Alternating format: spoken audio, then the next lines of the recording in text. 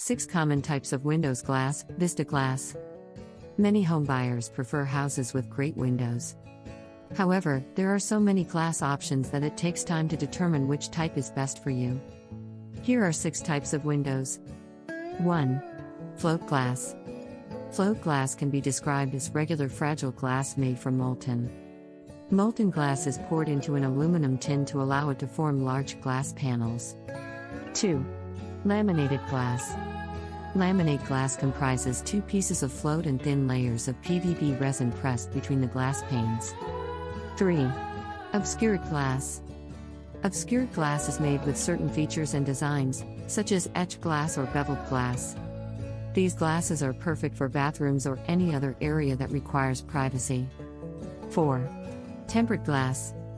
Tempering is an additional process that some windows go through. This process strengthens the annealed glass. Tempered glass cannot be cut but can break if hit hard enough. 5. Insulated glass. Insulated glass can be used in triple pane or double pane windows. This is the perfect place to add argon and krypton gases, which provide insulation between the panes of glass. 6. Low E glass.